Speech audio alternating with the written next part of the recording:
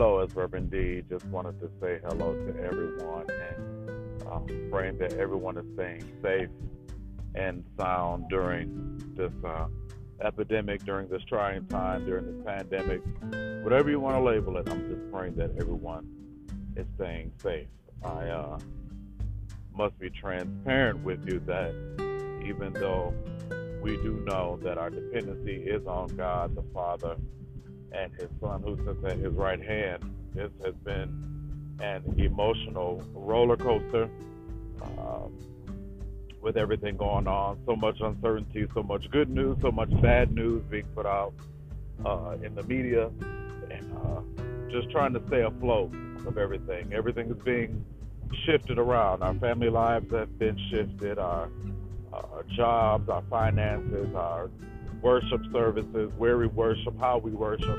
All of those things have been shifted, and it's affecting everyone. And while so much is going on, I do charge you all to remain prayerful and to remain constant. Now, I must say, while we are remaining prayerful and constant, I do believe that God is up to something, and He's up to something big.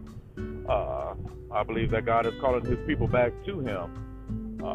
I do believe that He is going back to the place where we first received Him, whether it was in a revival meeting or in your home or wherever it was, but to have full dependency on Him, whether it be for your life or your mental or whatever it is. I do believe God is calling us back to the original place where we first received Him, and I'm here for it.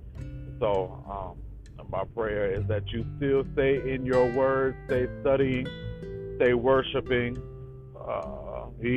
God is testing the real church right now, and I plan not to fail. I plan not to fail. We don't need preachers to pump and pry us. We don't need the choir to sing us happy. He wants to know who is genuinely hiding His word in his heart. I do believe that. So continue to stay constant with Him. Stay safe. I know here in Michigan, after midnight tonight, we'll be under lockdown. So the only places I'll be going will be work, the grocery store, and the gas station, which is a challenge because I'm always on the go. But pray for me, and I pray for you as well. God bless you. God keep you is my prayer. And God has smiled on all of us. Even still, He is still smiling on us. God bless you. Love you all.